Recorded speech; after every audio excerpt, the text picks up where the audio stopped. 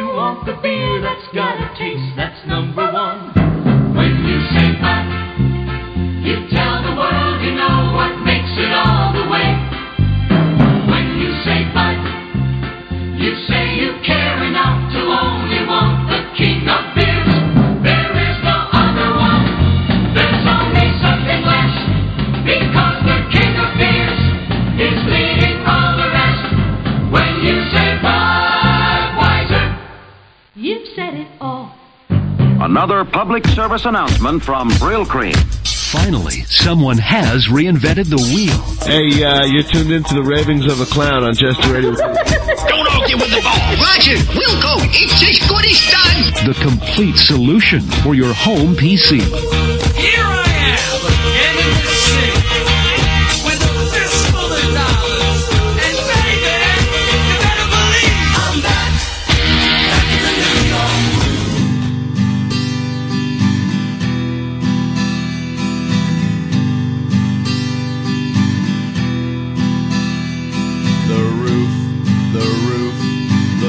Is on fire.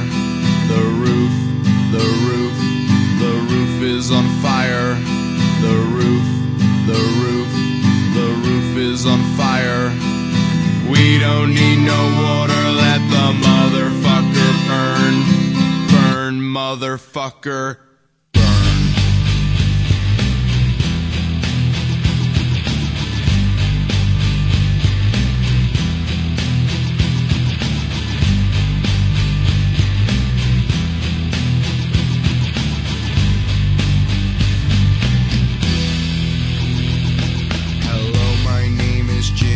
I'm a dumb white guy. Let it burn, baby. Older, new, but middle school, 5th grade, like junior high. Come on, let it burn. I don't know, mofo, if y'all peeps be fucking. Hey, good evening. Welcome to the Ravings of a Clown on Jester Radio. Come on in, have a seat. I'm hung like Planet Pluto, as you know. I'm hung like Planet Pluto. Kinda like a Han Solo, baby. You can call me home. Let's go. The roof is on fire. The roof is on fire. The roof is on fire. We don't need no water, let the motherfucker burn, motherfucker, burn. Yeah, oh my God, come on. Don't you feel that right down in your gizzard? Now say it with me. Come on, yo. Coming up. Right here. Your turn. Yo. That's what I'm talking about. It's kind of empowering, isn't it? I don't know what it is. Hey, good evening. Welcome to the Ravings of Acclaim here on Jester Radio this Friday, February the 27th, the year of our Lord 2009. Welcome one, welcome all. Come on in, have a seat. What's that you say? We're starting a little early this evening? Well, as you may know, the atomic clock in Boulder, Colorado has made adjustments. No, I'm just kidding. We just felt like running a little early today. That's the whole point of having your own radio station. You can do whatever the fuck you want to do. We add 5 minutes on the beginning. We add 5 minutes on. Are you complaining? Do you feel like you're not getting your money's worth? All right, come on, toke up with me. It's Friday night. Oh my. I'm not. Oh, that is tasty doggy. You tuned into the Ravings of Acclaim. It's Friday, which means that for the average working person, for most of the folks out there, it's like a holiday. It's like the end of the week, and they're gonna sleep in probably tomorrow, or not, go to work tomorrow. I mean, for some of us, every day is just, a grinding, torturesome, thing. Every day is the same. But for some folks, the whole weekend thing, we've sort of designed every week, every few days to have this like a little mini vacation at the end of the week. And we say, thank God it's Friday, because God created Friday, as you know. God created everything, and he tweaked his nose like Samantha, and he created not just the sun and the moon and the stars and every creature and everything but he also created the whole week structure, the calendar, everything. I know what you're thinking. What about the ingenuity of mankind, Jess? Didn't man create anything that he should feel proud and take credit for? No. No, it's Jesus. Jesus made it all. You didn't do nothing. And so for those who are celebrating the weekend as a holiday, happy Friday. Happy weekend. And to celebrate the weekend, we have a wonderful show in store for you this evening featuring the greatest in classic rock. And maybe you can even guess the theme of the show. Why not stop by the Jester Radio chat room and throw your 2 shekels in the thick of the fray? I'm hanging there with Louie, who is rejoicing at another live show, second evening in a row. So without further ado, we're going to turn our attention to the headlines from high atop Jester Radio studios in a secret location outside your universe. It's time now for the headlines. Time now. Now it's time. This is my favorite part right here. President Barack Obama isn't there something we can do to get it to end less abruptly? Bob? Can we do something to get it to end less abruptly? Like, sort of, no? That's all we get? You'll work on it. All right. President Barack, and by the way, don't scoff, because he's the one who made that beautiful new chat room. And it has some lovely features. It's got smiley faces, which I know a lot of the women and the men that we treat as women enjoy. And it's got a sound effects gizmo, and it also has like a dock, no dock. How do we explain that, Bob? Floating dock feature. It can float in a separate window, or it could dock back onto the web page. Bob is very proud of that, rightfully so. So before you scoff, he will, in fact, fix that sound effect. I guarantee it. Sometime before the summer, I'll bet you, too. President Barack Obama consigned the Iraq War to history today, declaring that he will end combat operations within 18 months and open a new era of diplomacy in the Middle East. I don't know about you, but I'm sort of get like a shiver me timbers up and down my spine. Here's a guy who said he'll do what he'll fucking do. He said he'll do it, and he did it. He said, I'm going to do, this is why you should vote for me, and his ass barely hit the fucking seat, and he's doing it. And in addition to all this other shit, this guy's facing the worst economy since 1933. He's facing trouble in the Middle East, 2 fucking wars. I mean, this guy's up to his puppick in shit. And yet, we hear something fucking happening every goddamn day. Let me say this as plainly as I can. By August 31st, 2010, our combat mission in Iraq will end, Obama said. He was talking to a bunch of Marines who were about to deploy by the thousands to the other war front, Afghanistan. Even so, Obama will leave the bulk of troops in place this year, contrary to the hopes of Democratic leaders for a speedier pullout.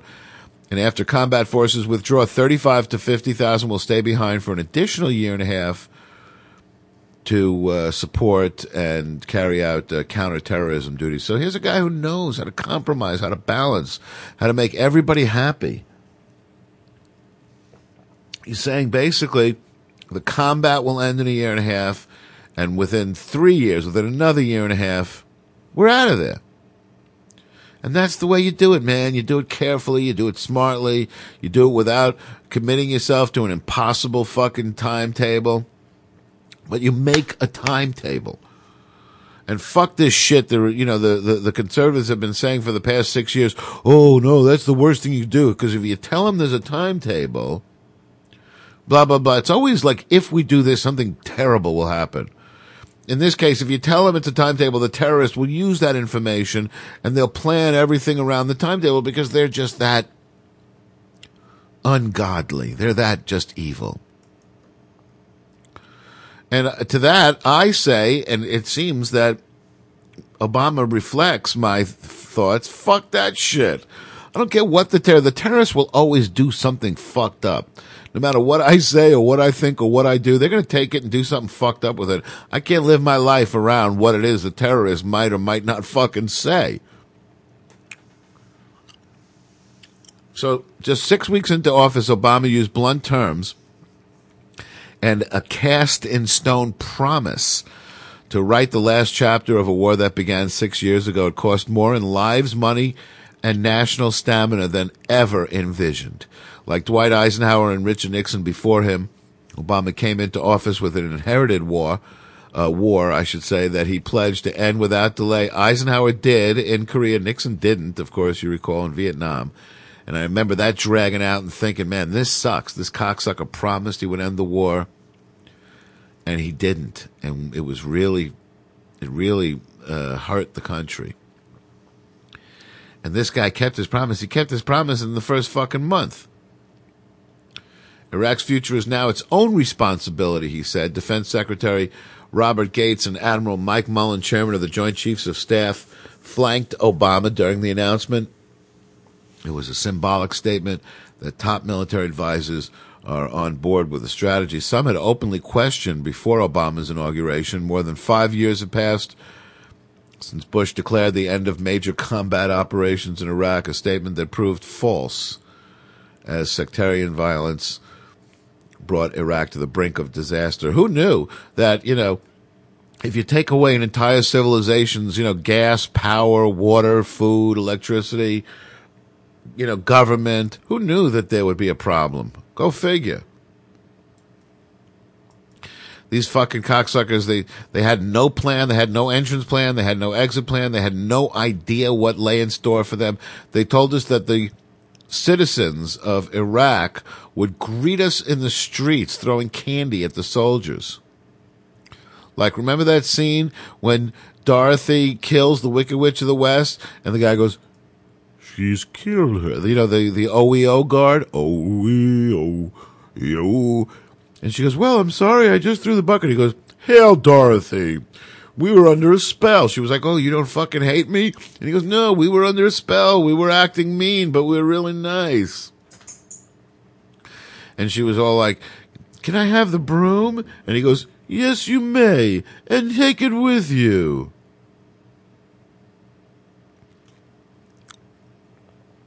That's the way it was supposed to be in Iraq. I'm not sure who was going to play the guard, and who was Dorothy, but it was something supposed to be similar, goddammit.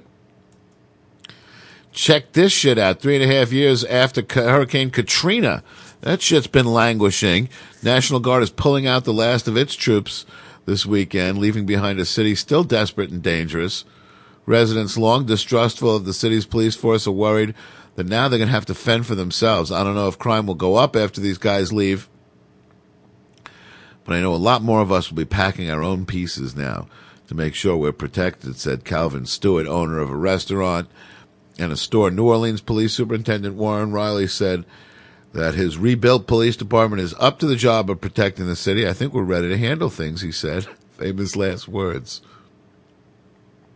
I think those were word for word. That was Custer's words. I think we're ready to handle whatever they can throw at us. New Orleans Police Superintendent Warren Riley said his rebuilt police department is up to the job. The National Guardsmen were welcomed as liberators when they arrived in force in a big convoy more than 4 days after Katrina struck New Orleans back in August of '05 and plunged the city into anarchy. The force was eventually 15,000 strong. The last of the troops were removed in January of '06 as civil authority returned, but then, after a surge in bloodshed, 360 was sent back in the beginning of mid-'06 to help police keep order. As of February, only about 100 troops are left in the city. So it's a wasteland. And will it ever, get back up to the, level it once was? Let me tell you, I'm going to go down there in a couple of weeks, and I'll report back. But I was down there the year before last, and it was kind of fucking tragic and sad. And I don't know if it's going to be any better. And I think it's kind of I don't think I'm one of these people that doesn't necessarily feel like the government should be in charge of fixing that shit up. But it is a shame, man. How do we fucking hold our heads up? One of the greatest tourist attractions on the planet, the city of New Orleans, was devastated. And you would think that in this fucking great country of ours, a bunch of commercial interests would have come together and say, let's, this is a great opportunity. Let's rebuild from scratch and make it 10 times the fucking place. And those fucking little donuts from that place would taste 10 times as, what are they? Benoits, whatever they're called. The little donuts that they serve there on the French Quarter. Holy McGillicuddy. I could eat like 70 of those. Hey, listen, you're tuned into the Ravings of a Clown, and it's a winter's day, a deep and dark December, and I am alone, gazing from my window to the streets below on a freshly fallen silent shroud of snow. I am a rock. I am an island. Leave it right where it is. It gets good right now. A winter's day in a deep and dark December.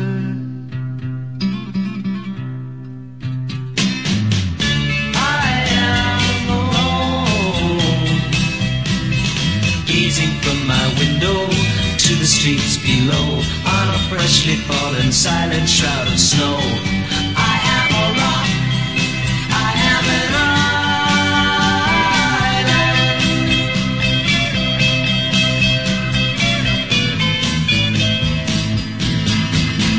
I built walls, a fortress deep and mighty, that none may penetrate. I have no need of friendship. Friendship causes pain. It's laughter and it's loving I disdain. I am a rock. I am an island.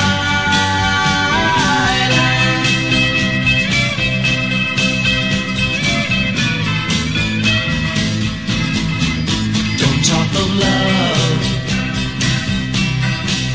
Well, I've heard the word before. It's sleeping in my memory. I won't disturb the slumber of feelings that have died. If I never loved, I never would have tried. I am a rock. I am an island.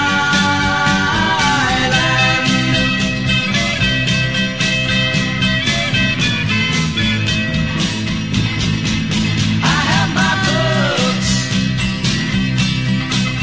and my poetry to protect me. I am shielded in my armor, hiding in my room, safe within my womb. I touch no one and no one touches me. I am a rock. I am an island.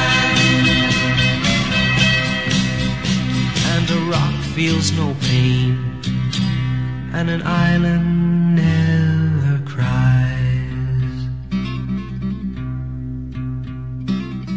I have my books and my poetry to protect me. I am shielded in my armor, hiding in my room, safe within my womb. I touch no one, and no one touches me. Paul Simon and Simon and Garfunkel on Just Radio. I Am a Rock, of course, referring to that poem by John Donne, No Man is an Island. And that was Paul's way of saying, boo she. I, in fact, feel very much like an island. Don't talk of love. I've heard the word before. It's sleeping in my memory. I won't disturb the slumber of feelings that have died, because if I never loved, I never would have cried. Think about that shit. Hey, you're listening to the Ravings of a Clown on Just Radio. It's Friday, February the 27th, the year of our Lord 2009, and check this shit out. We have an all-new chat room, and it is rocking. And you can get to it so easily by heading over to www.justradio.com. Click on chat, follow the easy-to-follow instructions, and if you can't handle that much, we're sort of asking you not to come. If you can't figure it out from there, then just don't send mail or call and say, how do I get... Just figure it's not for you. Because we consider that that's sort of what we call a natural filter. You know what I'm saying?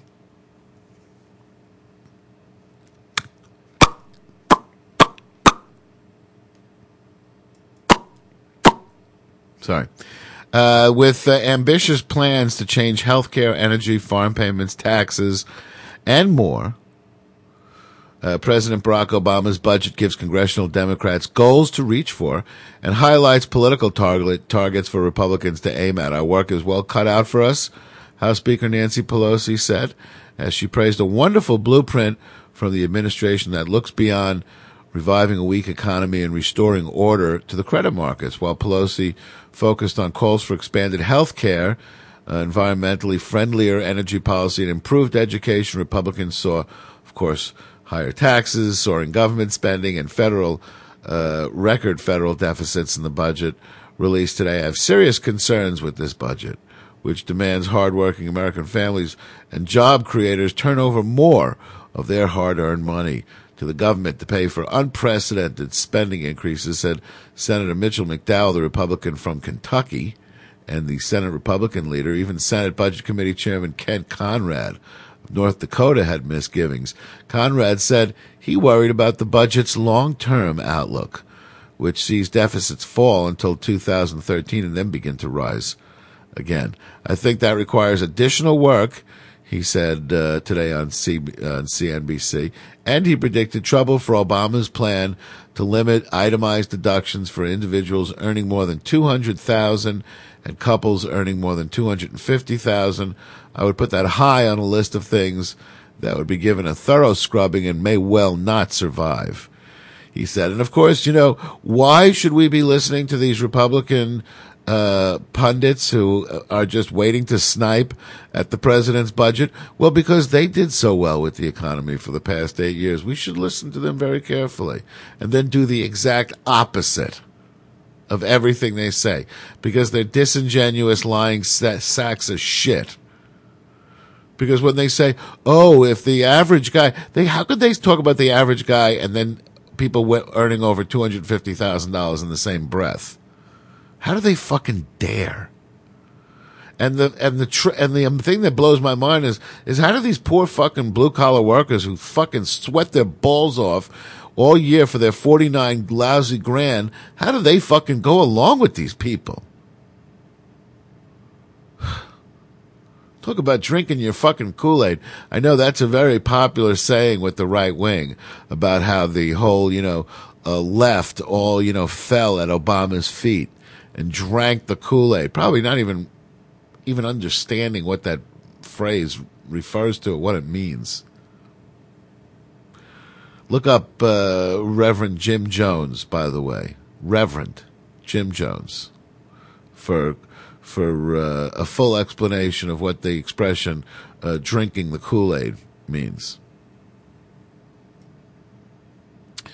But I got to tell you, I am not an economist, and I am not an expert on these things, and I got to tell you that I rely on the expertise of people that I trust. And conversely, and this, you all who have taken logic in college know what the syllogism is, that I don't take advice from people that I don't trust, and the people that have been deregulating the economy to the fucking, it started with Enron, and it just has turned into this debacle. That this creature like Madoff can exist only because of this environment of deregulation that encourages this government hands-off approach. Let the market regulate itself. And of course, that's great for big business, but that's really bad for the consumer. Really bad. Because because many markets don't ever work themselves out. They become, exploitive, because the guys who, own the market band together and do fucking nasty things behind the consumer's back. So as a result, people get together and they have governments to protect the borders, take out the garbage, and write regulations, rules and orders of how companies and businesses are to conduct themselves in order to be allowed to carry on business in America. And part of that making of those rules is monitoring the fucking rules. The guy who finally blew the whistle on Madoff, he's been trying to do it for a decade. He's been begging all these commissions to come take a look at how this guy is ripping people off for the past fucking 8-9 years. Nobody's been paying attention to this guy. Let him be. He's an American businessman, a success story. He's creating jobs. Trickle down. Members of an assisted suicide ring say they've done nothing wrong and seem eager for a court battle over criminal charges that they helped a Georgia man kill himself, while their supporters are using the case as a rallying cry for more debate about end-of-life issues. 4 members, this to me is like endlessly hysterical. The fact that we actually have a debate in this country, in this society, of whether or not we should let people kill themselves.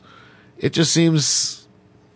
on some level it's outrageous, but, on a much more zen level, it's silly. Who the fuck is going to stop me from killing myself? I want to kill myself. Sorry.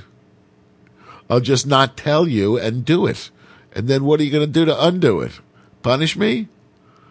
4 members of the Final Exit Network were arrested on Wednesday on charges that they violated Georgia's assisted suicide laws by helping 58-year-old John Selmer use helium and an exit bag, a plastic hood with a bunch of tubing attached, to suffocate himself. And by the way, they're purposely not clear about the exact mechanism of this gizmo, because apparently you got to fork over $50 to get the plans, because under the guise of they're doing it only for club members, so that it's not just released to the public. But what the fuck? Who the fuck are they? The guardians of the big fucking secret. Publish the shit. I gotta fork over. What if I'm poor and I want to kill myself? Is that still okay? Or is this just a privilege for the rich? Network President Thomas E. Goodwin and member Claire Blair, both arrested in Metro Atlanta, were released from jail late yesterday. Goodwin's attorney, Cynthia Kuntz, said that she was confident that her client will be vindicated. In Baltimore today, Dr. Lawrence D. Egbert and Nicholas Alex Sheridan smiled and waved to supporters before asking a judge to release them on bond so they can travel to Georgia to face charges. The judge later agreed to release, and their attorney said they were expected to travel to Georgia over this weekend. These are not people who are running from justice, said Michael Kamenkow, an attorney for this Egbert fellow, the group's medical director, and Sheridan. These people want justice. So they're scrapping for a fight. They're looking to drag the courts into this, to have once and for all. He says these people are suffering, they're experiencing in their own personal experience. What? But, the truth is, we've just become just too damn touchy-feely, man. It's none of your fucking business. I appreciate that you're concerned, but don't make your concern my problem. You know, I mean, I used to tell that to my mother when I was a kid. She would be like, "You come home early. You don't stay out. You call me. I worry about you." And I'd be like, "Yeah, but how is that my fucking problem? If you're going to worry, isn't that your fucking problem? Isn't that something you need to deal with, not me? Why do you turn that around on me?" Never did get that whole thing. So if you feel bad that I'm going to kill myself, and you feel somehow concerned that I'm going to hurt my chances of getting into heaven, or if you think, or if you're outraged by my arrogance that I should take the one and only life that my Savior has given me and flaunt and flagrantly thrown it to the wind, or whatever the fuck it is that you feel, I hear you. I'm with you. I just don't care to hear about it. It's got nothing to do with me. Mind your own beeswax. See what I'm saying? And let me tell you something else. You really should accept this time he's gone for good. He'll never come back now, even though he said he would. So, darling, dry your eyes. So many other guys would give the world, I'm sure, to wear the shoes he wore. The Flying Machine on JR. Don't touch that dial.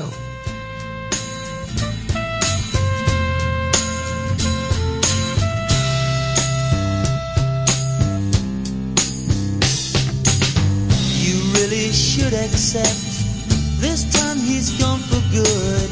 He'll never come back now, even though he said he would. So darling, dry your eyes. So many other guys would give the world, I'm sure, to wear the shoes he wore.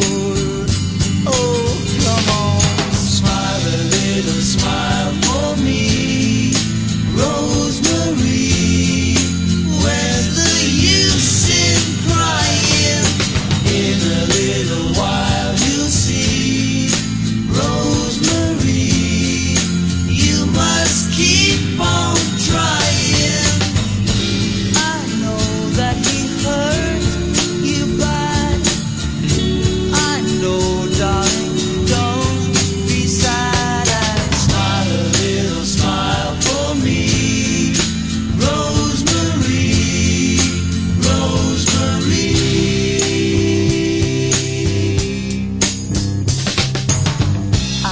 You're lonely now, love's coming to an end.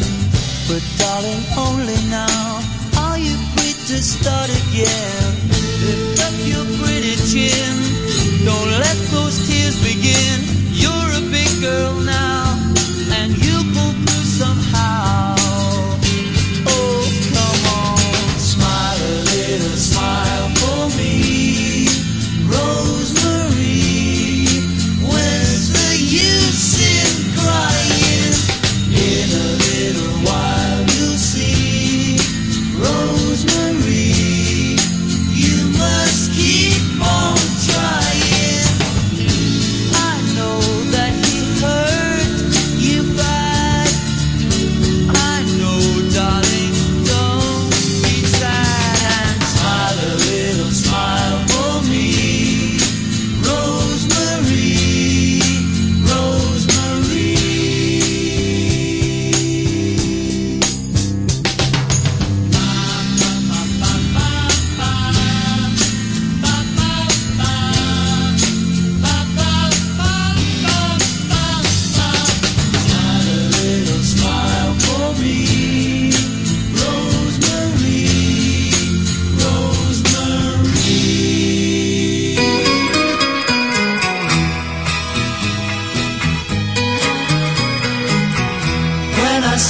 Coming down the street, I get so shaky and I feel so weak. I tell my eyes, look the other way, but they don't seem to hear a word I say. And I go to pieces and I wanna hide, go to pieces and I almost die every time my baby passes by. I tell my arms they'll hold someone new. Another love that will be true. But they don't listen, they don't seem to care. They reach for her, but she's not there. And I go to pieces and I wanna hide. Go to pieces and I almost die every time my baby passes by. I remember what she said when she said goodbye, baby. We'll meet again soon, maybe. But until we do, all my best to you. I'm so lonely, think about her only. I go to places we used to go, but I know she'll never show. She hurt me so much inside. Now I hope she's satisfied. And I go to pieces and I wanna hide. Go to pieces and I almost die every time my baby passes by. Go to pieces and I cry every time my baby passes by. Go to pieces and I cry. We'll go Peter and Gordon on Just the Radio. Go to Pieces. Man, that's just one of those songs, isn't it? It's just fucking perfect. It's just perfect. And you know how some songs, the bridge is just sort of like thrown in there, you know, sort of make the tune like A, B, A, you know, to get some variety. In this song, the bridge, the change-up part, it's like you look forward to it the whole song.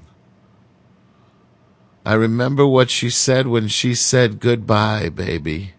We'll meet again soon, maybe.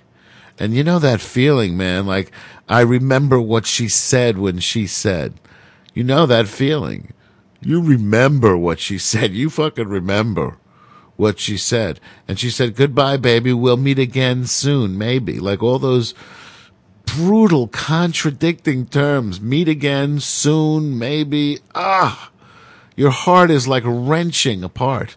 But until we do, all my best to you. And then he turns back to the listener after this quote. This is like a quote. And he says, I'm so lonely, I think about her only. Go to places we used to go, but I know she'll never show. She hurt me so much inside. Now I hope she's satisfied. Unbelievable. Peter and Gordon on Just Radio. Flying Machine before that. Smile, a little smile for me. You're listening to the Ravings of a Clown on JR this Friday, February the 27th, the year of our Lord 2009. Hanging in the Just Radio chat room with Lulu. Why not stop by and say hi? She's relaxing. She's having a relaxing night, and she's laying back. She's tapping her foot, and her feet are up. And I don't know if you know about this, but you have, for the duration of the show, for the full 120 minutes, you have full feet up permission.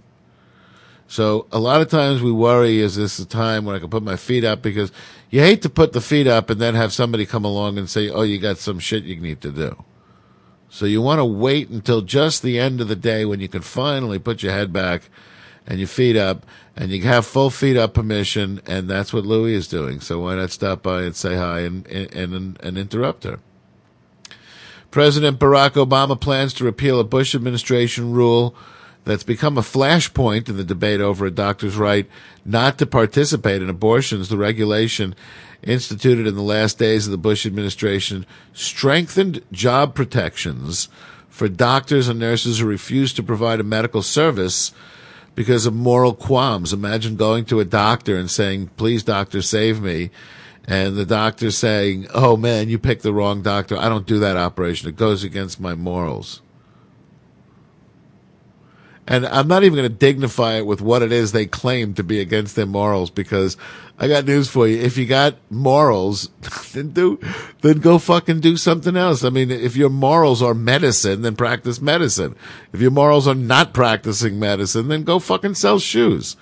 Don't practice medicine half-assed and say, no, I won't do that. That's not, I'll do a lesser than state of the art of my practice because my 5,000-year-old superstitions prevent me from doing my job. Fuck that. And by the way, do they tell you that before you fucking go to the hospital? Dying of something? And of course they'll tell you, oh, it's about the sanctity of life. What about my fucking life? Hello? Health and human I know this is all about women. See, that's the thing. We all talk about this like it's really about guys, but this is not. Guys don't ever have to deal with this. This is all about women. We know this is about a woman coming to the hospital emergency room and after an automobile accident, and the question is, do we save the baby or the mother or the life? And or a woman comes and says, I want an abortion because it's going to ruin my fucking life, and the doctor says, no, I don't do that. Like, what? Why don't you put out a list in the Yellow Pages of the fucking amount of doctoring you will do? Health and Human Services officials said today the administration will publish notice of its intentions. So Obama, got rid of all that ridiculous shit. He can't protect your job. The Bush administration tried to create a rule that if you were not providing medical practice on the basis of some kind of ethical decision. And by the way, it's interesting how that only goes one way. Because back in Vietnam, all those conscientious objectors who wouldn't, kill people because it went against their religion, they were thrown in the fucking clink. Conscientious object this. A Health and Human Services official said Friday the administration will publish notice of its intentions. The official spoke on condition of anonymity. The Bush administration rule was quickly challenged in federal court by several states and medical organizations. As a candidate, President Barack Obama criticized the regulation, and campaign aides promised that if elected, he would review it. And indeed he did. And here's another one of these things. Snippety snap snap. Every time you turn around, this fucking nigger's putting his foot down on something. Hot dang. It just feels like there's a new wind a-blowing, doesn't it? I know, I haven't really taken a deep breath since the late 70s, but you know what I'm talking about. I'm telling you, man, I gotta go. I mean, I hear, on the one hand, the doom and the gloom with the economy. Even at best, it won't start picking up until the end of the year, at best. And even then, it'll bottom out for probably another year or two more before we even see 2011, 2012. And how are we supposed to fucking last that long, man? What if, even people with good jobs for 20 years, they lose jobs in an economy like this. What happens? Everybody, you know what happens? Everybody, bunks up with the one guy in the family who's still making a living. So if you're that person, you better clean out the fucking guest room, man, because then the relatives are going to be coming. They're going to be a-coming, knocking on the door. That's how we do it in this country. We take them in. Then my brother-in-law Louis lost his job now around 33, and we took him in. So there's going to be some taking in. That's my prediction. I have spoken. Mark my words. Mark them. Seriously, jot that down. Somebody have a pen?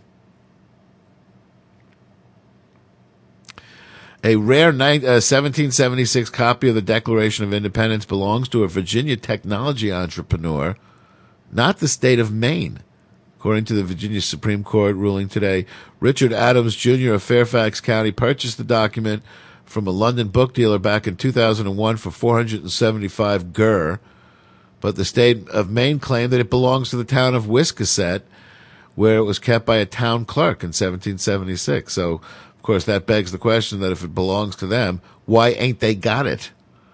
Virginia's High Court said that the lower court did not err in its ruling in Adams' favor because Maine didn't prove the document was ever an official town record and that Adams had superior title to the print. Adams' attorney, Richard K. Richardson, had argued, don't you wonder about people like that, Richard K. Richardson, and when they're not disc jockeys, what their parents were thinking, had argued that Wiscasset's town clerk copied the text of the Declaration of Independence into the town's record on November 10th, 1776. It's that transcription, not the document upon which it was based, that is the official town record, Richardson said. The fact that the print was not made by an authorized public officer and was not intended to be the official memorial of the Declaration precluded the print from qualifying as a, quote, public record, unquote, under common law, the court said in its ruling. Imagine that. This guy, by the way, is the guy that founded UUNet. I don't know if you're familiar. This was like the very first commercial internet service provider in the country.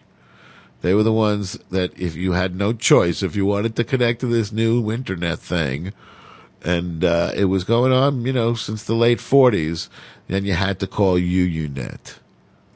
That was the only way. And it wasn't cheap either. I remember back in the day, the people who had very slow connections, like 300 baud connections, that's 300 bits per second. And nowadays we measure our bandwidth in megabits per second, but I'm talking about bits per second, not kbits per second like we did with modems or megabits per second, but bits per second. And these people paid $1,300 a month, $1,500 a month for a 300 baud connection to the internet. I remember those days. Hey, you're listening to the Ravings of a Clown on Just Radio. So much going on, so much coming up. Tell us what you want to hear. We'll get it on the air. Give us a call. 646-502-8600 gets you live on the air.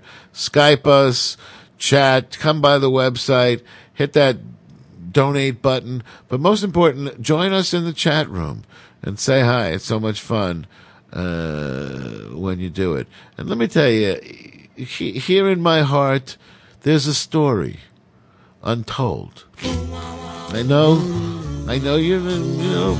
but just listen. It's true. Don't turn the dial. It's in my heart. And I haven't told it. Well, here in my heart, there's a story untold of a girl who left me standing in the cold, and since she's been away, I've never had a happy day.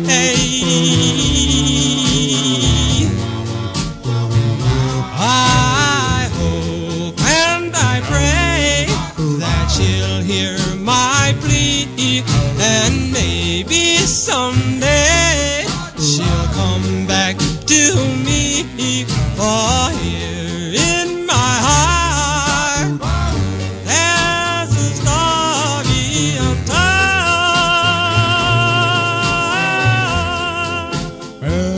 But after all you said and done, you said we'd be as one.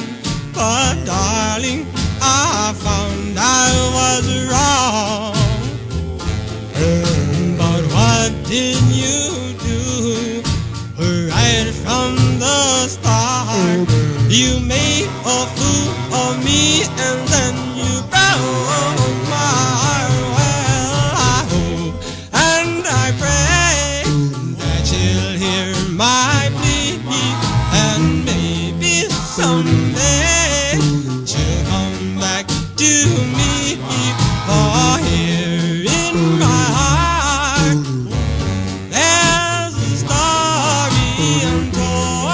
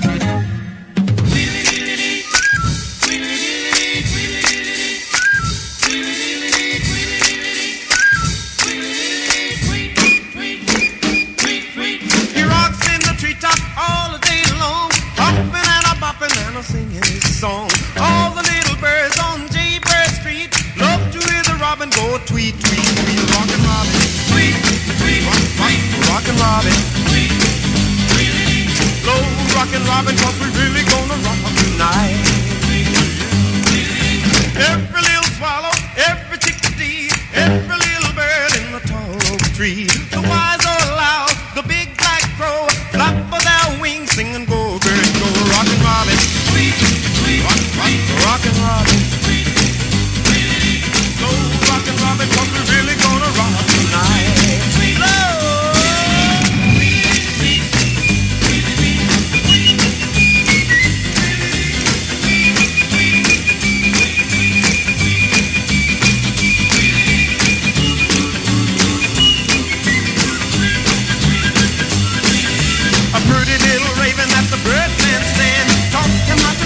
And it was grand. They started going steady and bless my soul.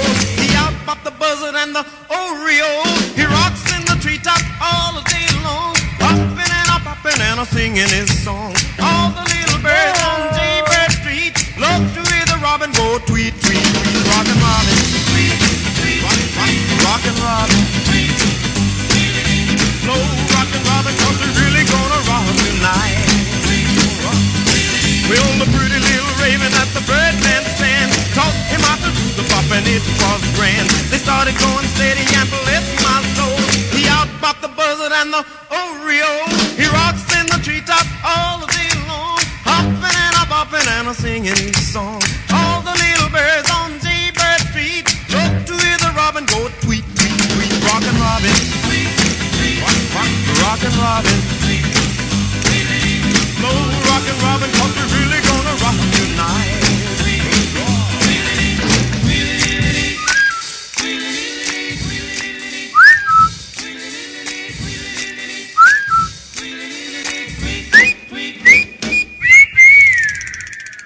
Rockin' Robin, every little swallow, every chickadee, every little bird in the tall oak tree, the wise old owl, the big black crow, flapping them wings, singing, go, bird, go. Ooh, doggy. You just picture that party going on in that tree. Pretty little raven at the bird's nest dance taught him how to do the bop, and it was grand. He started going steady, and bless my soul, he outbopped the buzzard and the Oreo. I don't know what that means, but it sounds like subtly dirty, doesn't it? If written right, all rock and roll lyrics should sound subtly dirty. The Bobby Day there. And by the way, that song was very successfully covered. I don't know if you remember. I think it was in 77 or 78 by Michael Jackson. Really decent little poppy version of that. Look into that. The Chubster before that, and Limbo Rock. Limbo lower now. How low can you go? And we started that set with the Nutmegs. Here in my heart, there's a story untold about a boy and left standing in the cold. And I hope and I pray that you'll hear my plea, and maybe someday you'll come back to me. And until then, this is my story in my heart. Check this shit out. By the way, you tuned into the Ravings of Acclaim this Friday, February the 27th, the year of our Lord 2013. Hanging in the Jest Radio chat room with Lucky Louie. Yeah, as a matter of fact, I was quite the a cappella singer in my youth before my voice changed around 12 or 13. I sang falsetto, not real soprano, but I had a nice, clean, clear voice, and I started singing a lot of doo-wop tunes. I was born right on the sort of cusp of doo-wop, and my dad listened to a lot of it, my older brother listened to a lot of it, and I grew up listening to a lot of doo-wop music, and that was my music. My first song that I remember singing when I was like 2 or 3 was Earth Angel. And so yeah, I did have and in fact I still could do the falsetto probably well into when I was like 16, 17. After that, not so much. But I know I did quite a bit because we did a little bit of that a cappella in the program, Under the Boardwalk, and I did some of that falsetto Shmia. Anyway, you're tuned into the Ravings of a Clown. It's February the 27th, the year of our Lord, 2007. Why not stop by the Jester Radio chat room and say hi? It's at www.jesterradio.com. Click on chat. Follow the easy-to-follow instructions. So I was about to tell you this a minute ago. This someone is throwing away placentas in central Illinois in the sewage system, and the authorities wanted it to stop. They're putting their foot down. Workers in Urbana yesterday found a placenta in a filter that keeps large objects out of the sewage treatment plant. The third such find already this year, so that police have enlisted medical experts. You can imagine. Julie Pride said it was one of the weirdest phone calls I ever received. She heads the Champaign-Urbana Public Health District. Urbana Police Lieutenant Brian Sefrin remembered, quote, she said, "You found a what? In the where?" Bada bim plum. The unprecedented finds have officials wondering if a midwife or a veterinarian stressed by economic woes have been avoiding the expense of paying for a medical waste disposal service. Boy, how's that for some kind of fucking scamorama? Medical disposal practice service, please. What the fuck is that? Where do they bring it to? They just dump it off in the fucking sewer anyway. Placentas, police aren't aiming for an arrest, Serafin said. Nobody suspects foul play. The umbilical cords still attached were clean cut. Placentas are potentially infectious, although health officials said the risk to the public is low. They just want the dumping to stop and hope the publicity will achieve that. They are keen on solving the mystery. Storm sewers and toilet drains drain to the system, so that those seem to be the likeliest routes, according to this Pride person. But I don't think my personal toilet at home would be able to flush a placenta. Methinks thou dost protest too much. Huh? What's up with that, Julie Pride? Nobody said anything about your toilet. Why are you bringing up your toilet? Is there something we shouldn't be looking at in your personal toilet at home? Champaign County Coroner Dwayne Northrup said the placentas could be from home births, but he's not ruling out hospitals. I don't believe they were specimens kept for research or testing. He said they appear to be fairly fresh, so to speak. Ooh. Well, there you go. They were fresh. Fresh placenta. That's your fresh placenta right there. Little mustard. Bake it up 5 minutes on each side. You know, some people keep the placenta because they think that the stem cell cord blood has magical properties. So, or not magical properties, but they keep it because they think it has like medical benefits, and they want, in case their kid is ever like loses a foot in the future, the stem cells somehow you'll be able to grow back a new foot. That's what they're saying. They're saying any minute now we're going to be growing whole new feet and noses from people that, any minute. What time is it?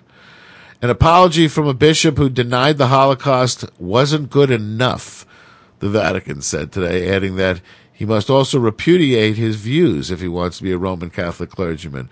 The statement by Bishop Richard Williamson, quote, doesn't appear to respect the conditions the Vatican set out for him, said the Reverend Federico Lombardi, a spokesman for the Pope. You may recall a few weeks ago, they went to go rehabilitate a whole shitload of excommunicated bishops, and one of them who was swept into this rehabilitation was a guy named Richard Williamson, who's gone on record on TV saying they didn't gas Jews. That's crazy.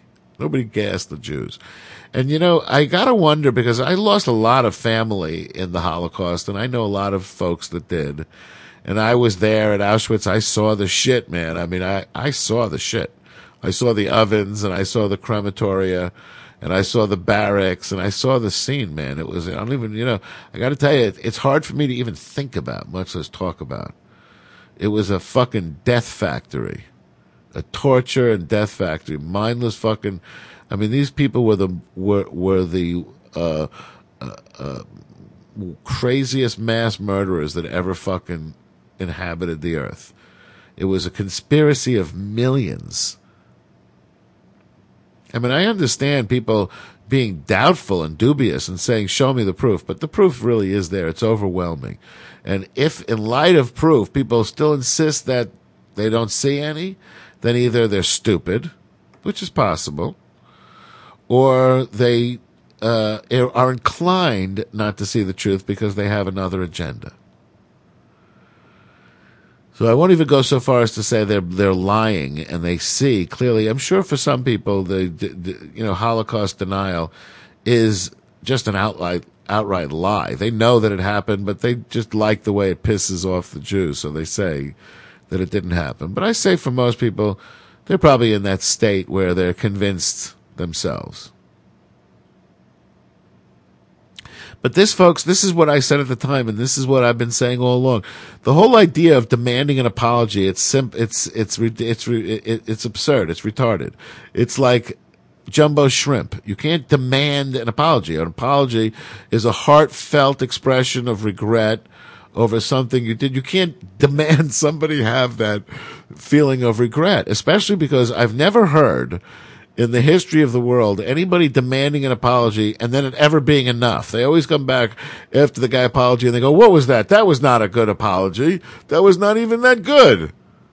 We reject it. We're back to square one. We count it as a no apology still. We demand a better apology.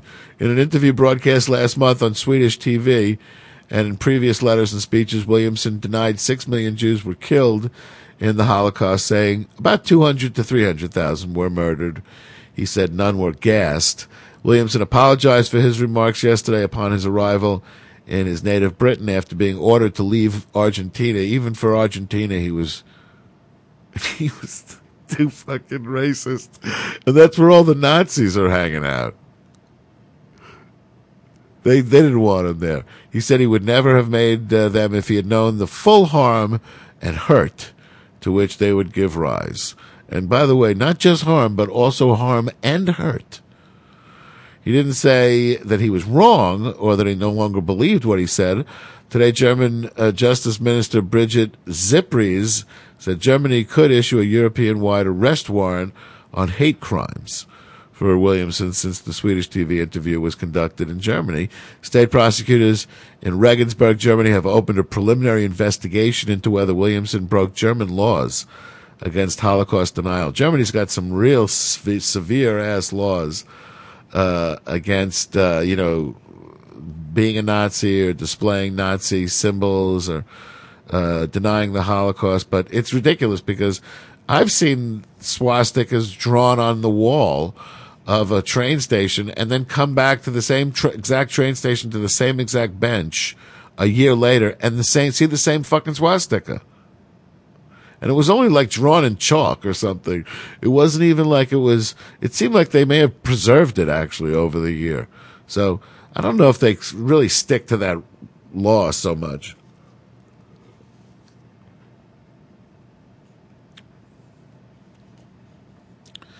His remarks prompted widespread outrage among the Jews.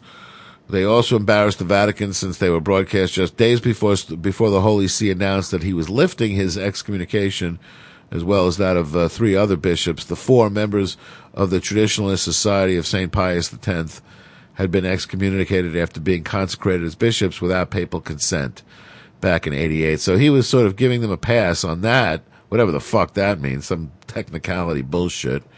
It's hard to keep track of what's, the ridiculous shit that goes on within the Catholic Church. But the one thing we can follow is that nobody filled him in that one of those fucking bishops that he was rehabilitating was a Holocaust denier.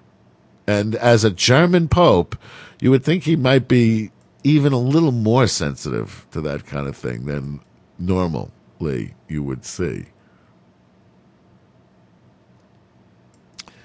You know what I'm saying? Hey, you're listening to the Ravings of a Clown on Just Radio. Why not stop by and say hi? 646 502-8600 gets you live on the air with the Jester. Skype us at Jester Radio. Send us an AOL Instant Messenger message to Jester Radio 1. Yeah, imagine somebody else had Jester Radio. Sorry. We couldn't get that.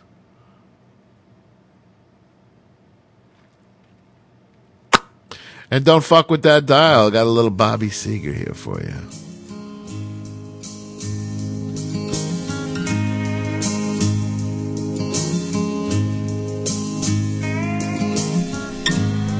Stood there boldly, sweating in the sun. Felt like a million, felt like number one. The height of summer, I'd never felt that strong, like a rock.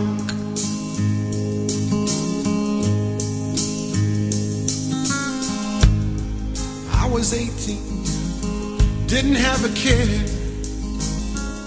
working for peanuts, not a dime to spare. But I was leaning, solid everywhere, like a rock.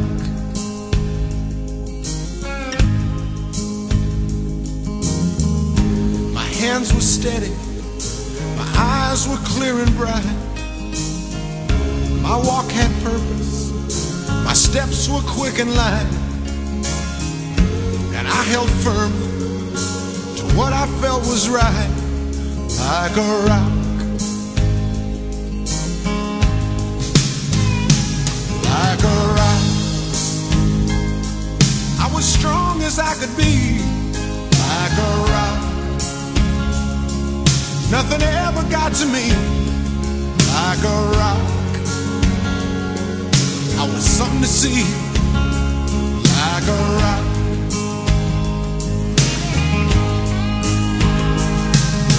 Stood arrow straight, unencumbered by the weight of all these hustlers and their schemes. I stood proud, I stood tall, high above it all. I still believed in my dreams.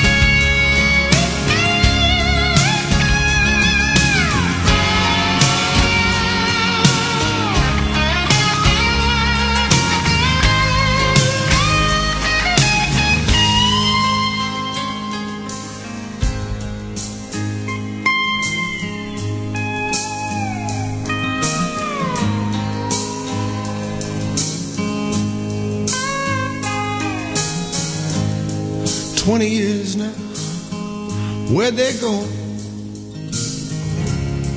20 years, I don't know. I sit and I wonder sometimes where they've gone.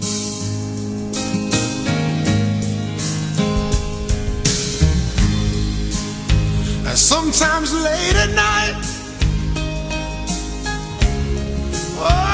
when I'm bathed in the firelight, the moon comes calling a ghostly way, and I recall,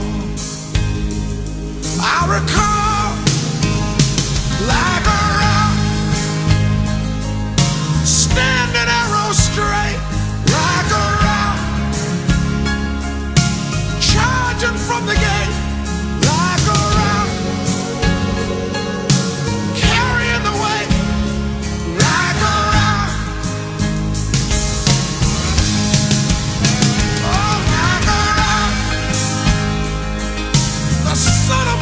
Skin like a rock,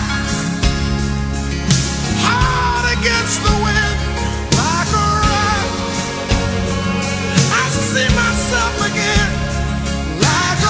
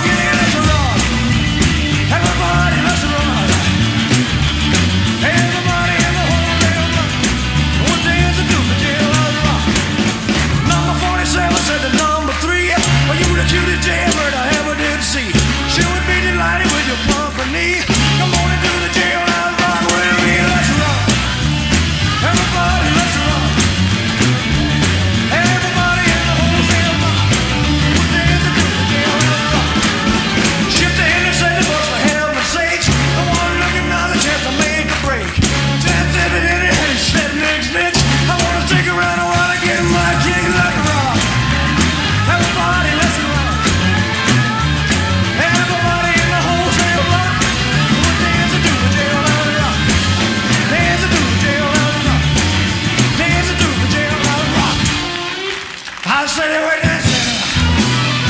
Yeah, they were dancing. Yeah,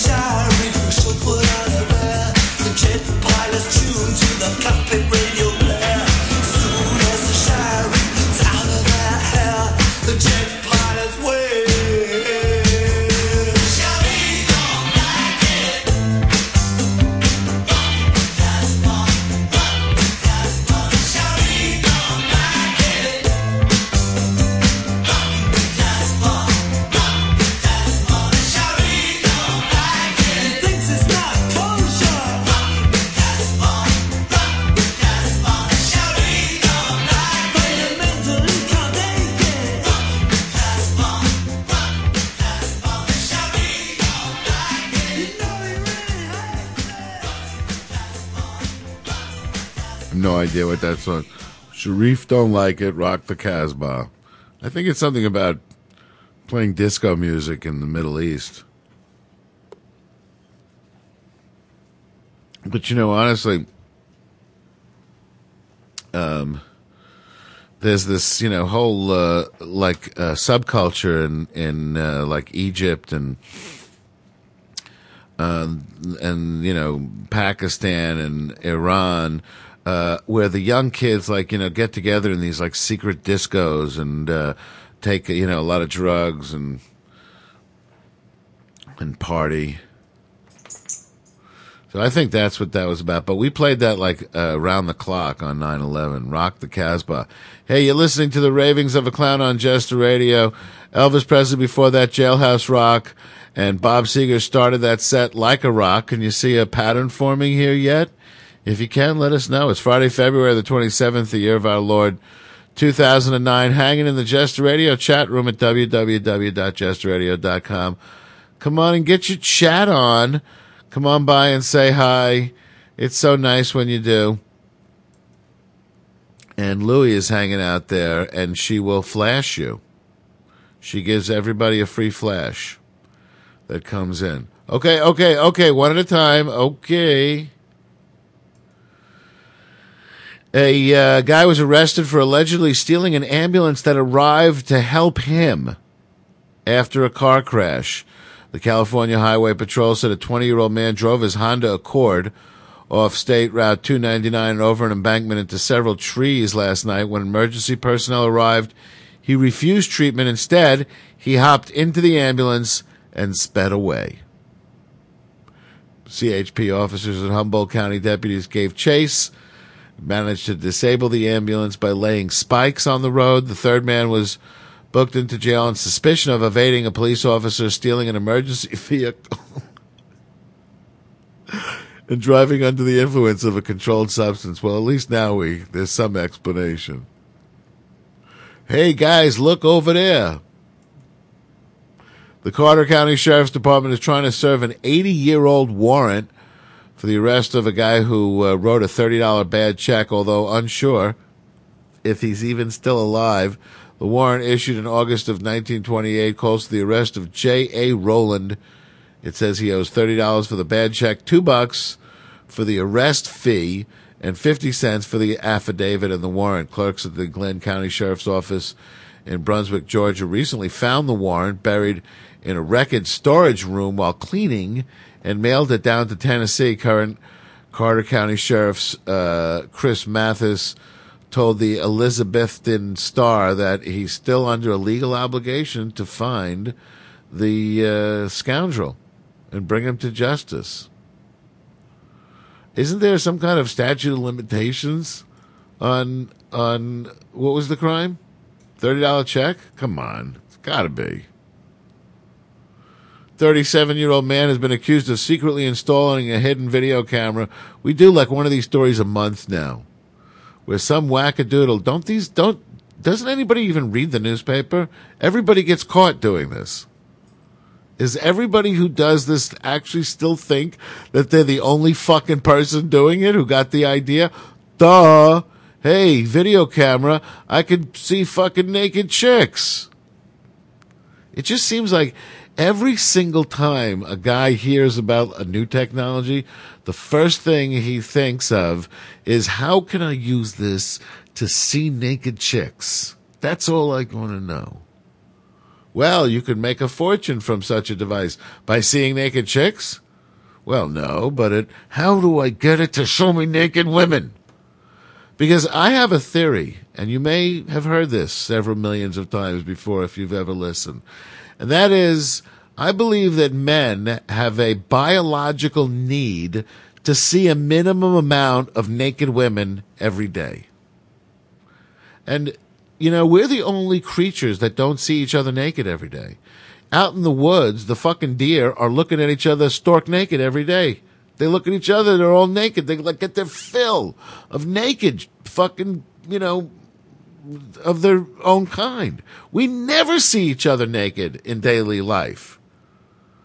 And I think we have a physical need to look at naked women every day. I don't know, man. Correct me if I'm wrong, because it seems like we do spend an inordinate amount of time in pursuit of it. I tell you, since whatever the day was that my brother Neil showed me that picture of John and Yoko naked, and I saw my first naked, pussy, I tell you, since that day, I've been pretty much in pursuit of it nonstop. And when the day that stops happening, that's going to be a bad day, folks. Let me tell you, that's going to be a day of reckoning. And I have to say, man, I'm not ashamed to say I had that at one point. I tried those antidepressant drugs. And there's this weird thing. And, afterwards, of course, I found out about it. Everybody said, oh, yeah, that happens sometimes, too. But for like the first week or two, first everybody tells you, oh, yeah, it kills your libido. But it may not happen to you. They always throw that in. Like, for 1 in a million, it doesn't happen. So, they don't tell you that. So I tried them. And for the first week or two, it made orgasms like the most insanely amazing. I can't even describe it. You know how sometimes, like when you're sick, when you got a cold, and fucking a chick, I don't even know if that's just a me thing. But sometimes orgasms are more intense than others.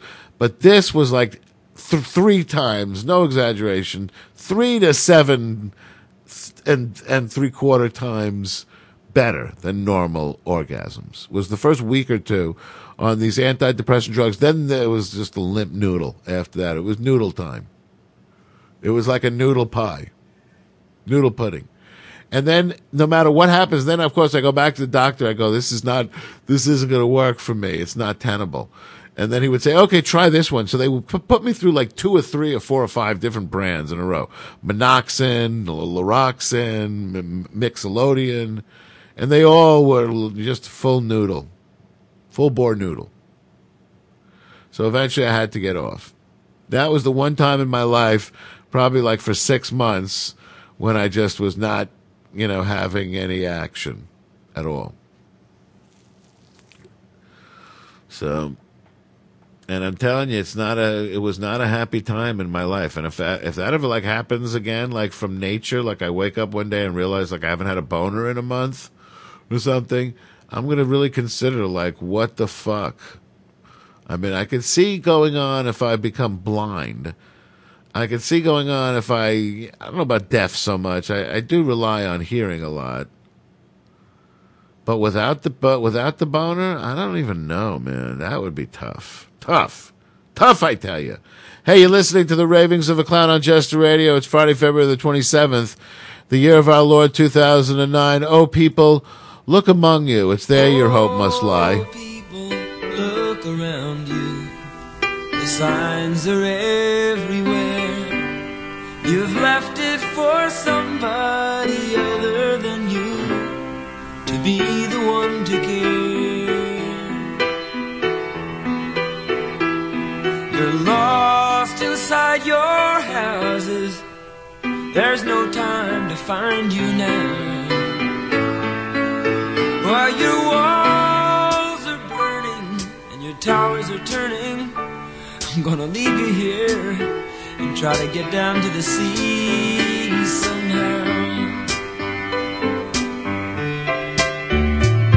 The road is filled with homeless souls, every woman, child and man, who have no idea where they will go, but they'll help you if they can. But everyone must have some thought that's gonna pull them through somehow. While the fires are raging hotter and hotter, but the sisters of the sun are gonna rock me on the water now. Rock me on the water, sister, will you soothe my fever brow?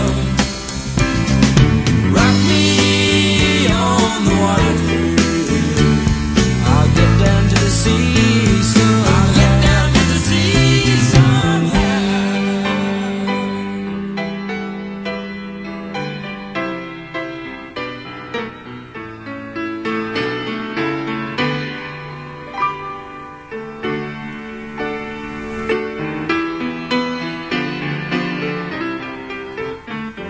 Oh, people, look among you. It's there your hope must lie. There's a seabird above you, gliding in one place, like Jesus in the sky. We all must do the best we can, and then hang on to that gospel plow. stand before the Father, but the sisters of the Son are gonna rock me on the water now. Rock me on the water. Sister, will you soothe my fever ground? Hey, rock me on the water. Maybe I'll remember. Maybe I'll remember. Rock me on the water. The wind is with me now. So rock me on the water. I'll get down to the sea somehow. Rock me on the water. Rock me now.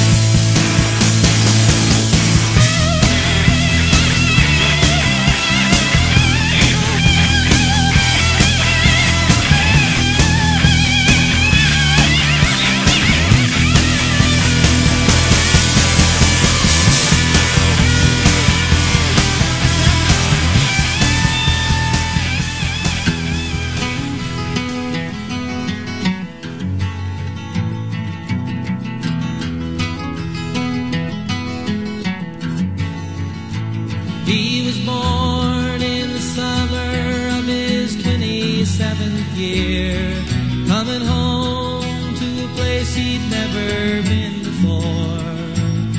He left yesterday behind him. You might say he was born again. You might say he found a key for every door. When he first came to the mountains, his life was far away, on the road, hanging by a song. But the string's already broken, and he doesn't really care. It keeps changing fast, and it don't last for long. But the Colorado Rocky Mountain High, I've seen it rain and fire in the sky.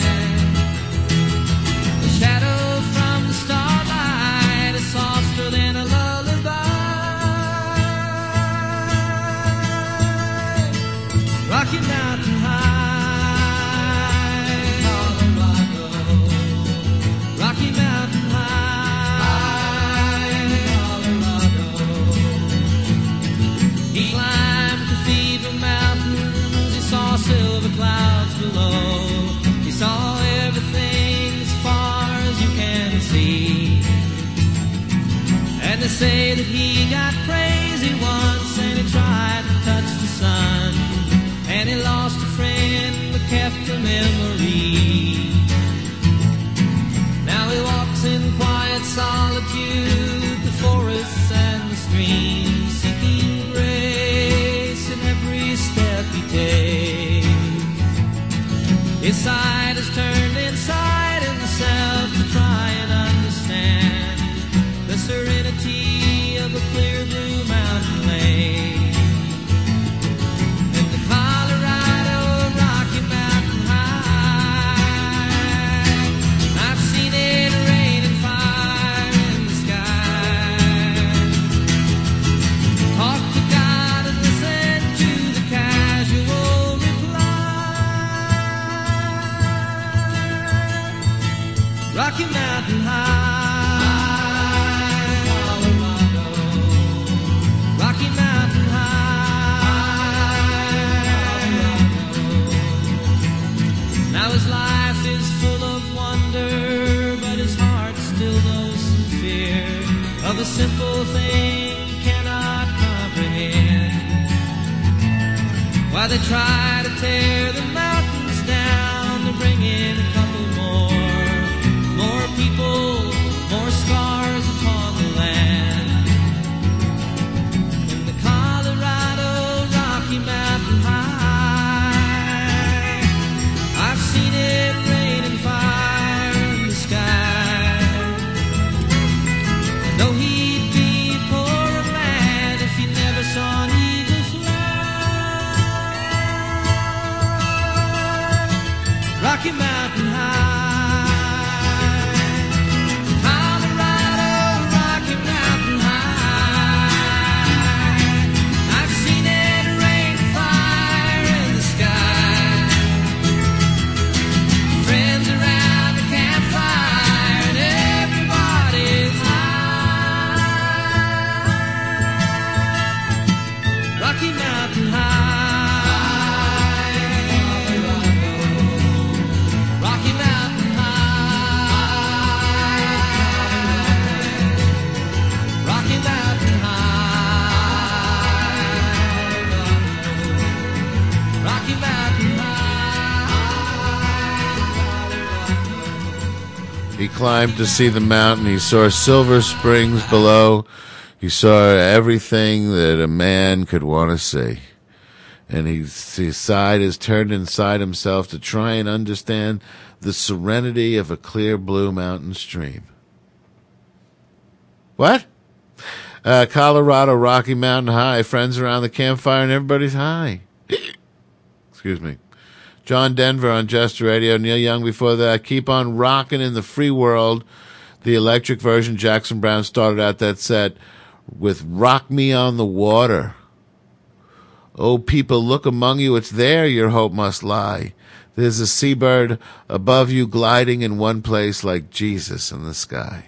We all must do the best we can, then hang on to that gospel plow. And when my life is over and I stand before the Father, the sisters of the sun are going to rock me on the water. Doggy! Don't that sound nice, huh? Either that or, the worms will eat your flesh for an eternity. And 100 billion years from now, you'll only then just start being dead forever. That seems more likely. According to Occam's razor of likelihood, that seems the latter rather than the former. Hey, you're tuned into the Ravings of a Clown on Jester Radio this Friday, February the 27th, the year of our Lord 2009. Me, moi, I. Why no one special? No big deal. Nobody important. Just your old pal, your old friend, the Jester, coming to you from a secret location outside your universe. Hope you're having a lovely Friday evening. Feet up, head back. Enjoying the cool tunes. In case you haven't picked it up by now, Rocky Mountain High, Rockin' in the Free World, Rock Me on the Water, Rock the Casbah, Jailhouse Rock, Like a Rock, Rockin' Robin, Limbo Rock. We're doing rock tunes tonight. I know a lot of people are wasted beyond, and they're like, oh, man, something familiar about this song when the last song. What the fuck is it? It's rock songs, you idiot. They're all with rocking in it. So that's our thing. We're rocking out this Friday night because for some people, Friday is something. It's a holiday. Not for me. It's all the fucking same shit to me every day. Sunday through Tuesday, Monday through Friday. There's no beginning or end. It's like the Alpha and the Omega. It's all just a blur. A Southwest Missouri cattleman has been delivering calves at his farm for a long time, but a calf was born this week that was different. This one had 2 heads. Scott Clift said he delivered the chocolate-colored male calf on Wednesday morning at his farm near Aldrich in Polk County. Clift said the calf had 2 fully formed heads that appeared to be connected to its body just behind the skull. Clift said late yesterday that the calf lived about a day and a half. It was unable to walk, so Clift and his family bottle-fed the animal until it died at about 6 p.m. See, now, of course, the first thing I want to know is which head did they feed the bottle to? And did they give the other one? Was the other one just looking at him like with those sad cow eyes? Why aren't I getting a bottle? Few people have seen such a thing, said University of Missouri Extension livestock specialist Eldon Cole. Such births do happen. The condition is known as polycephaly, but Cole says it's pretty darn rare. Duh, you think? Poor devil. I mean, for this thing to be born to die, it just breaks your heart. There's, not because he lived a sad and difficult life. That's anthropomorphizing, but because we're humans and we're wired with compassion. And even if it itself could not itself be conscious of its own tragic circumstances, as humans, we just, we feel sad for that. We put ourselves in the other creature's position, whether it makes sense to or not. And it's sad. Sad, man. Poor little cow. Didn't hurt nobody for nothing. Only somebody feeding one half the head. The other half is looking on and with the cow eyes thinking, why can't I get a bottle? And by the way, I'm not even kidding about that, because the truth is whenever an animal like that happens, they can only feed it with one head because they don't want it to choke and they don't even know what's going on halfway down the throat. It may be 2 passages, whatever. You can kill the poor thing that way. So instead, the thing looks up at you like, what did I do wrong? Authorities said a man running late. It's a nice thought, isn't it? Authorities say a man running late for a flight flashed a fake police badge to the airline workers and claimed to be an air marshal so that they would let him through the gate. Miami-Dade police said that a 49-year-old man was booked on a flight to L.A., but the gate had already closed and the plane was departing after he showed the fake badge and claimed to be an air marshal. Employees stopped the plane and let him get on. But unfortunately, there was real air marshals already aboard the plane, and they recognized his phony badge, and they kicked him the fuck off.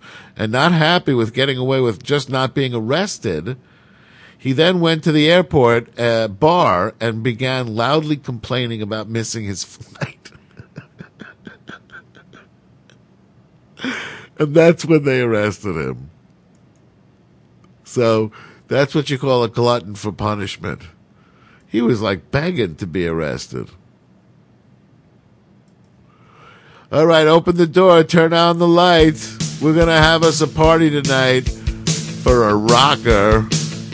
Don't fuck with that dial. You're tuned into the Ravings of a Clown on JR. We're gonna have a party tonight for a rocker. For a rocker. I know it's late and you're already down. You ain't ready for people around. I'm gonna tell you something I found out. Whatever you think life is about, whatever life may hold in store, things will happen that you won't be ready for. I got a shirt so unbelievably bright. I'm gonna dig it out and wear it tonight for a rocker. For a rocker. For a rocker. For a rocker. Don't have to change, don't have to be sweet. Gonna be too many people to possibly meet. Don't have to feed them, they don't eat. They got the power supplies and the souls at their feet. They exist for one thing only, to escape living the lives of the lonely.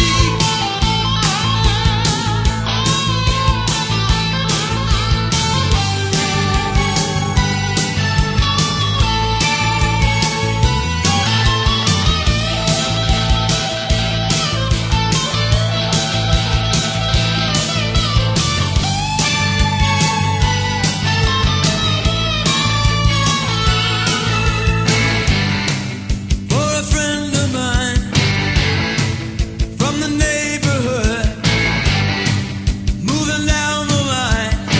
After tonight he'll be gone for good. Here comes Ricky, Danny, and Degree. They got Pete's number, looking at me. Russell and Bobby setting up the drums, going pound on till the landlord comes. Don't wanna argue, I don't wanna fight, but there will definitely be a party tonight for a rocker. For a rocker. For a rocker. For a rocker. Till the morning comes, till the car arrives, till we kill the drums, till we lose our lives. Hey Jenny, tell Peggy Sue we're gonna do the only thing you can do for a rocker. For a rocker. For a rocker. For a rocker. There's a party tonight. There's a party tonight. There's a party tonight. There's a party tonight.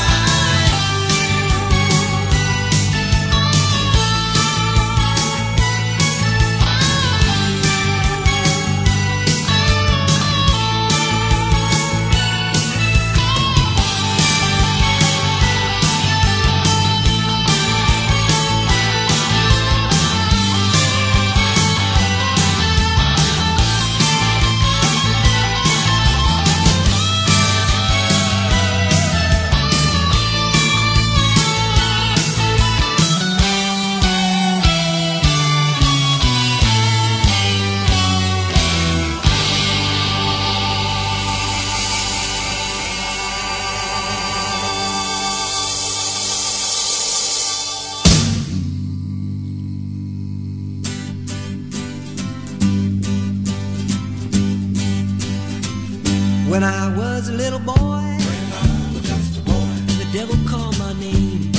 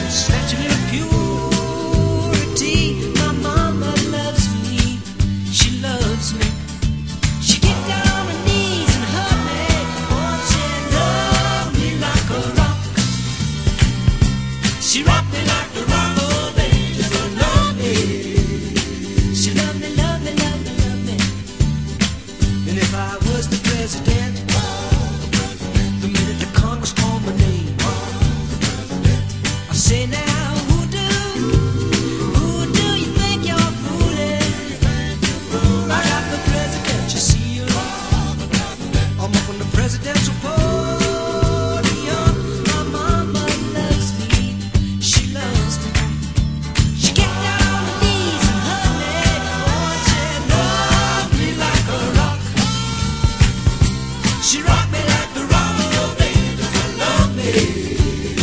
She loved me, loved me, loved me, loved me, loved me like a rock. She loved me, loved me, loved me, loved me like a rock. Love me like a rock. Love me like a rock. Rock me like a rock angel. Love me like a rock. Love me like a rock. Rock me like a rock angel. Love me like a rock. Love me like a rock. Rock me like a rock angel. Love me like a rock. Love me like a rock. Rock me like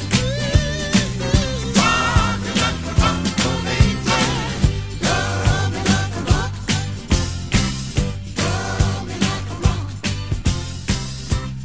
Rock me like a rock angel. Love me like a rock.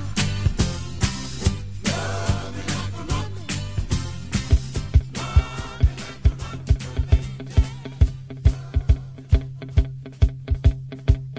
What's the matter with the clothes I'm wearing? Can't you tell that your tie's too wide?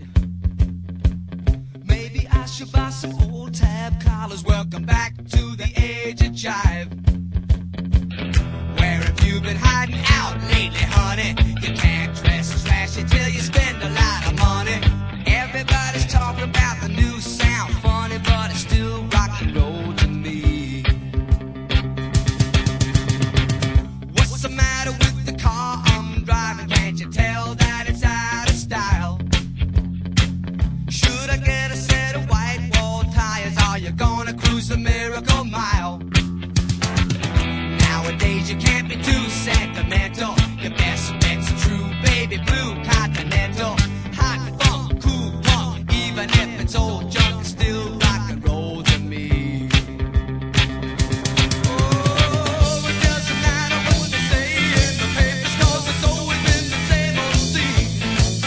There's a new rain in town, but you can't get the sound from a story in a magazine aimed at your average teen. How about a pair of pink sidewinders and a bright orange pair of pants? Well, you could really be a Beau Brummel, baby, if you just give it half a chance. Don't waste your money on a new set of speakers. You get more mileage from a cheap pair of sneakers. Next phase, new wave, dance great. Anyways, it's still rock and roll to me.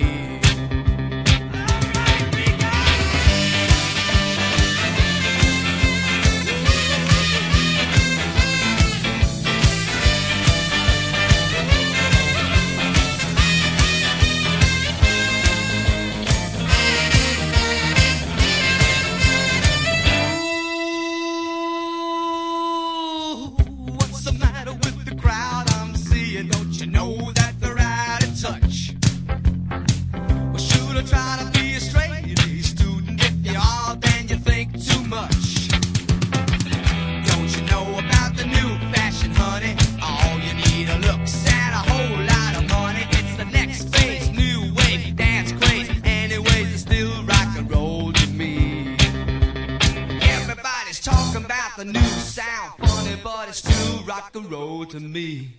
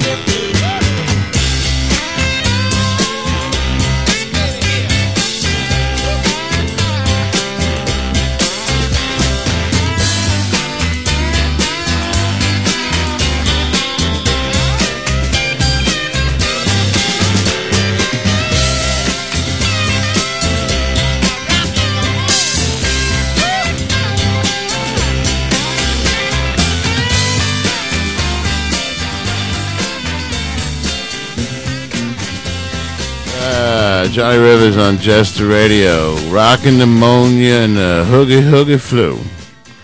I got the rockin' pneumonia and the foogie flu. I can't breathe, but I'm afraid to fall. I don't even know the words, but Young Man Rhythm got a hold on me too. I got the rockin' pneumonia and the boogie flu. I remember there was a joke about that. Anyway, Johnny Rivers, Billy Joel before that, it's still rock and roll to me. Paul Simon started that song, Love Me Like a Rock. And yeah, it's rock songs. Duh. I only announced it 20 minutes ago. Hey, thanks for tuning in this Friday, February the 27th, the year of our Lord 2009. You've been listening to the Ravings of a Clown. This Friday evening, Bob the engineer has asked me to remind you that if you've missed any portion of this evening's show, it will be recast at 2 a.m. and then again at 2 p.m. following all times Eastern. Consult your local directory.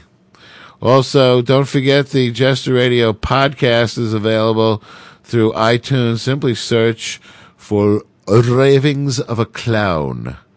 Ravings. Make sure you type it in like R, Ravings of a Clown. Ravings of a Clown. For some reason, I'm always Scottish whenever I announce the name of the show. Also, don't forget to click on the donate button. My God, people, don't you understand? We're all starving. We're desperately hungry. We need food to eat. Don't you care about us? I'm hungry right now. I'm starving. So please, we implore you, we beg you, I'm down on my hands and knees. I'm literally down on my hands and knees. I'm actually right now, I'm down on my knees. All right, 1 second. Okay, now I'm literally down on my hands and knees. Seriously. All right, wait, 1 second. All right, but I'm not going to get on my knees, but please do go to the website, click where it says donate, and support us. Show us that you care. You know what you do? Just give till it hurts. That's the barometer. Just type in some amount, and if it feels okay, go back and make it a little higher. Just keep giving until it's and then at one point you'll put in a number and it'll go, ah! And that's the amount we want. And we appreciate your support. It means so much to us. It's not even the money so much as it is the value of the money. Finally, this evening, a 37-year-old man has been accused of secretly installing a hidden video camera. We started telling you the story before. At the Cambridge School in Weston, Massachusetts, Homer Rogers, the assistant director of information technology at the private school. So he was the assistant director nerd of the media center, okay? Assistant service tech, a guy. He pleaded not guilty today in the Waltham District Court to a charge of secret video surveillance of a partially nude person. Because this is like a recent law. Only until recently has it been illegal to put these secret cameras in. Because there was no law, because there was nobody doing it. Nobody was sneaking around catching people naked. And let me tell you, man, I make fun of it only because it's funny. But the truth is that a lot of women who this has happened to, man, it's been devastating to them. The idea of people seeing them naked without their permission, it's a fucking drives them bonkers, man. Chicks can't stand that. They want to control who sees them naked. And they quite understandably have said in many cases they feel like they've been raped, only didn't know about it. And then when they find out about it, then they feel raped. But had they not found, it would have been as if it didn't happen. So I'm still not really 100% sure. He was released on his own personal recognizance. According to the police report, school officials found a video camera and a recorder hidden in the girls' bathroom. The report says that a camera was placed in the insulation of a pipe and aimed towards the toilet. Ew!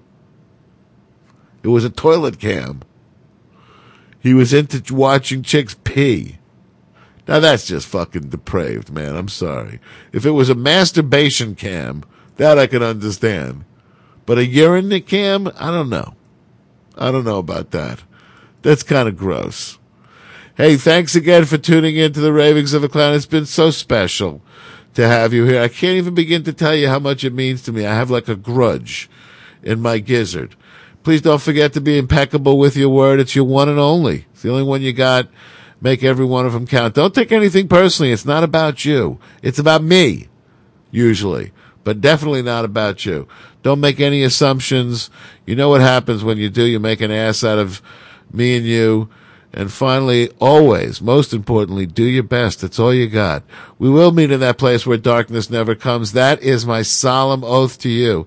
And until that time, Eustace, well, God gave rock and roll to you. Use it. Enjoy it. Good night.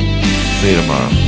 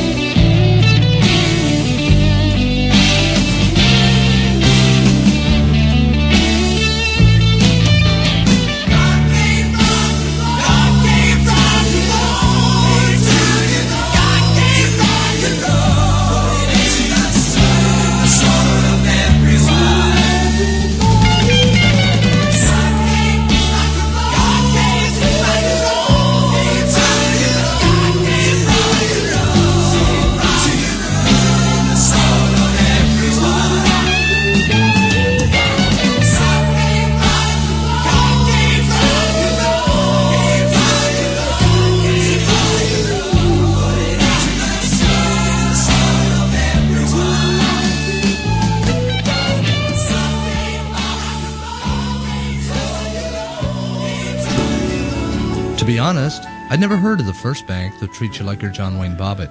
This man came in and said he'd never heard of the first bank that treats you like you're John Wayne Bobbitt. We suspected someone had whacked his ears off. The man at the first bank that treats you like you're John Wayne Bobbitt asked me a few questions. We asked the man, how's it hanging? I told the man that I needed a construction loan. We told the man he would have to fill out one of our loan applications.